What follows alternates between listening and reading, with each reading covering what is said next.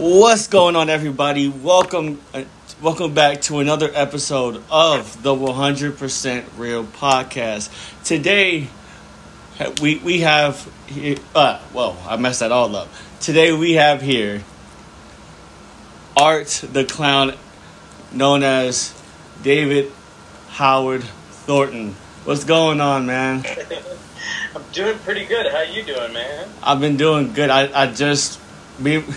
Me and my brother, we watched the Terrifier the other night.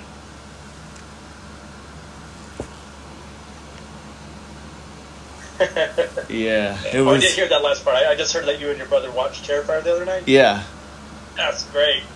Was that your first time seeing it, or?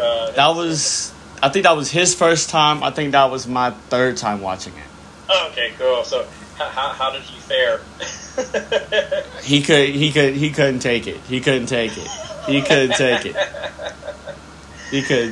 our job. So, how's everything going with you during this time of quarantine and coronavirus and stuff going on? It's going as well as it can be right now. You know, it's just like it's month 4 now that we're on of this, so it's just like, oh, jeez. I do what I can. I've been, excuse me. Yeah. Well, You're good. I've been just pretty much been cooped up inside my apartment these past 4 months. So I've been watching a lot of films and playing a lot of video games recently. So. What's your favorite video game that you're playing right now? Right now, I just started playing the Ghost of Tsushima. Ooh, nice. I haven't played it yet, but I heard it's pretty good. On PlayStation 4? Yeah.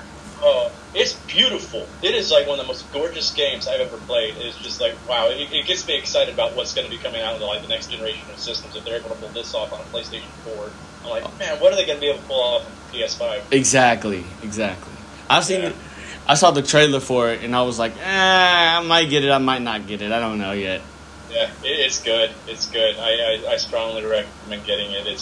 It's a lot of fun, too, like the duels and stuff like that, all the combat. It's a lot of fun.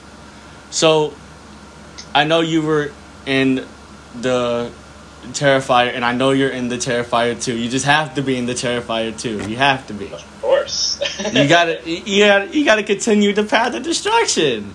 Yeah, you got to. I'm not giving that guy up yet. He's too much fun to play. So walk me through like a day on set of the Terrifier, the first one, if you remember some things about it. Yeah, I mean, pretty much I have to show up before anybody else does in the cast and crew. It's Damien and I that arrive on set like an hour or 2 or 3 sometimes before everybody else, because it takes about 3 hours to put all my makeup on. And so that's it's like crazy. that's kind of exhausting in itself. So that's a lot of just Damien and I just having time together. So we've got to know each other so well during all this, because all that is I spent well over 100 or so hours in that makeup chair alone with Damien. So we're like family now. Yeah. So I get on set, finally get makeup, then I usually just sit there for a while they set up all the shots and stuff like that. Sometimes they have to film other scenes first before they get to me, but then they have to do all my stuff first because Damien has to be on set for everything, and Damien does my makeup. So there's a lot of sitting around and waiting for me. But once I get on set, it's a lot of fun. I have a lot of fun doing that. It can be a little bit tiring at times, especially when it's cold. Because when you're covered in all that blood, it just makes it worse. So it's just like, yeah, but you deal with it. I haven't had it as bad as some of our cast members, though. I'll take that back. I've had a few nights where I was pretty much naked, having to wear blood, so that was pretty brutal, too. And I feel sorry for everybody that had to see that scene. I'm like, oh, you signed up to see other people naked, not me naked. So what's your favorite scene of the Terrifier? I would say that would be the pizzeria scene. I think that is just a great scene in the film because it sets up everything you need to know about the character. Mm-hmm. You don't have to have any of his backstory or anything like that. You know everything you need to know about that character from that one scene alone. Just you see so many different facets of who he is. You see his like playful, side. You see that creepy side to him. Then you later on to see that just outright malicious, evil, brutal side of him when he goes and just kills everybody in there. I'm like, it's a great scene. It's got some great little moments in there. A lot of funny moments. It's got some scary moments. And I got to play around a lot with that scene too. That Damon gave me a lot of free range to like improvise and stuff like that. So I really enjoyed doing that scene. That's awesome. That is awesome. So does the Terrifier 2 have a release date yet, or? Not yet. We originally wanted to aim for October of this year, but that was well before the pandemic happened. So no one anticipated all this craziness to happen. So that kind of slowed things down for us because we were almost finished filming. I think maybe we had like a week or two left of filming to do when we had to go in lockdown here in New York City. And it's just like, but luckily we finished probably one of the biggest set pieces in the film, like literally the week of the whole, when the leading up to the lockdown. So we got the hardest stuff.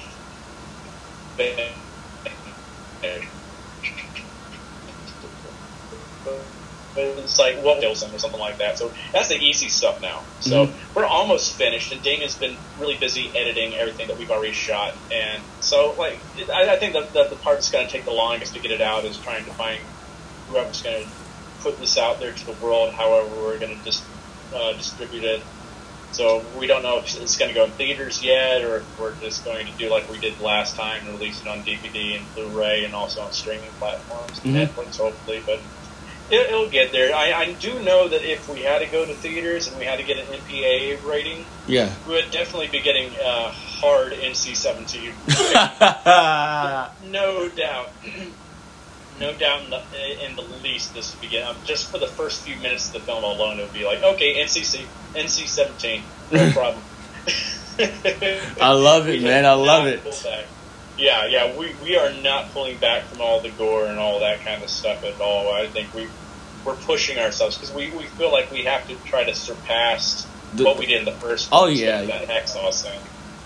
Because you said, so, like, the standards are, like, so high now because of what the first one was like. He's like, how do we top this? Yeah. That's always the hard part about doing these things. Like, when you do something and you're already up there, and it's just like, oh, God, we set the bar high. Yeah. Oh, no.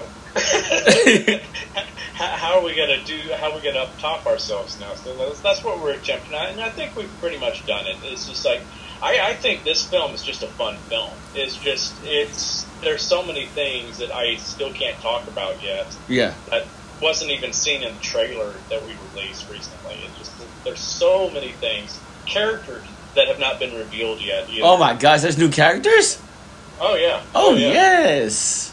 Oh yes. Oh yeah. There's this one character especially that a lot of people are going to be like, WTF about. Yeah. So, if Pennywise and Art had a battle, who do you think would win? Oh, Art. No problem there. Because, Pennywise banks on fear. That's how he gets people. He's like, he feeds off of fear. And Art is pretty much fearless. He doesn't really, there's nothing really that phases him.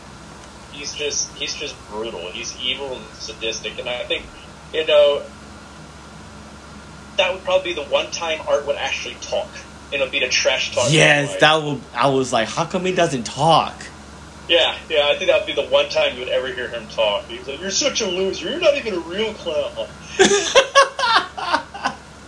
Oh my gosh. You're a poser, loser. You got beaten by kids, loser. Oh my gosh. By the loser club, loser. So I heard you said you're living in New York now? Yes. Yeah. So have you been to any like New York Comic Cons or anything like that? I haven't been to New York Comic Con yet, but I have done some of the other smaller cons around here, like Big Apple Con and Winter Con and stuff like that. But one day I hope to get to New York Comic Con. Every year when I want to do it, something always gets in the way. It's so annoying. I can only imagine.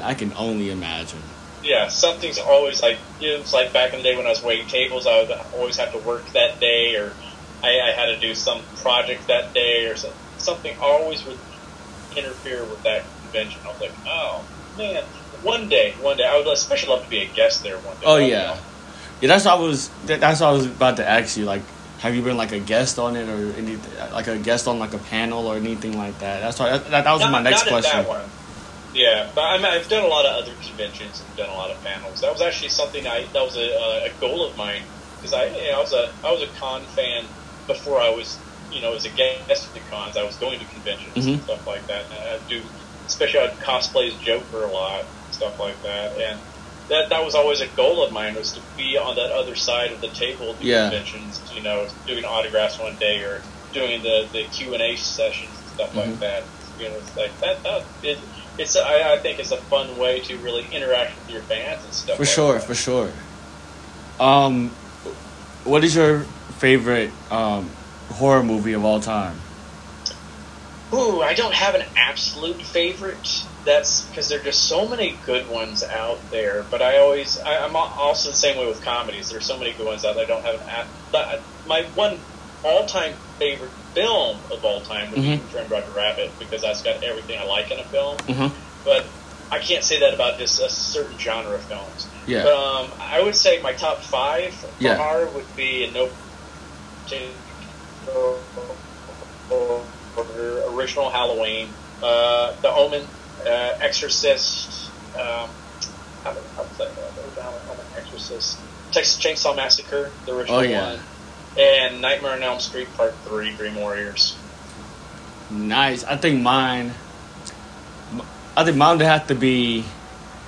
I'll put The Grudge up there at number 1, because that was the movie that pretty much scarred me when I was a kid. So that was at the top for sure. Have you seen the original, like the Japanese version? I have not. Oh, that's even trickier. I gotta watch it then. I'll put Conjuring 2, and then probably The Cult of Chucky. That was actually a surprisingly good movie. It was like that was a really creative, very meta one too.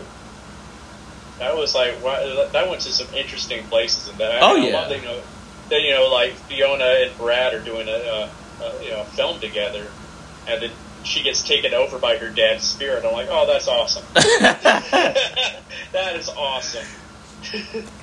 I don't really like the newer Child's Play.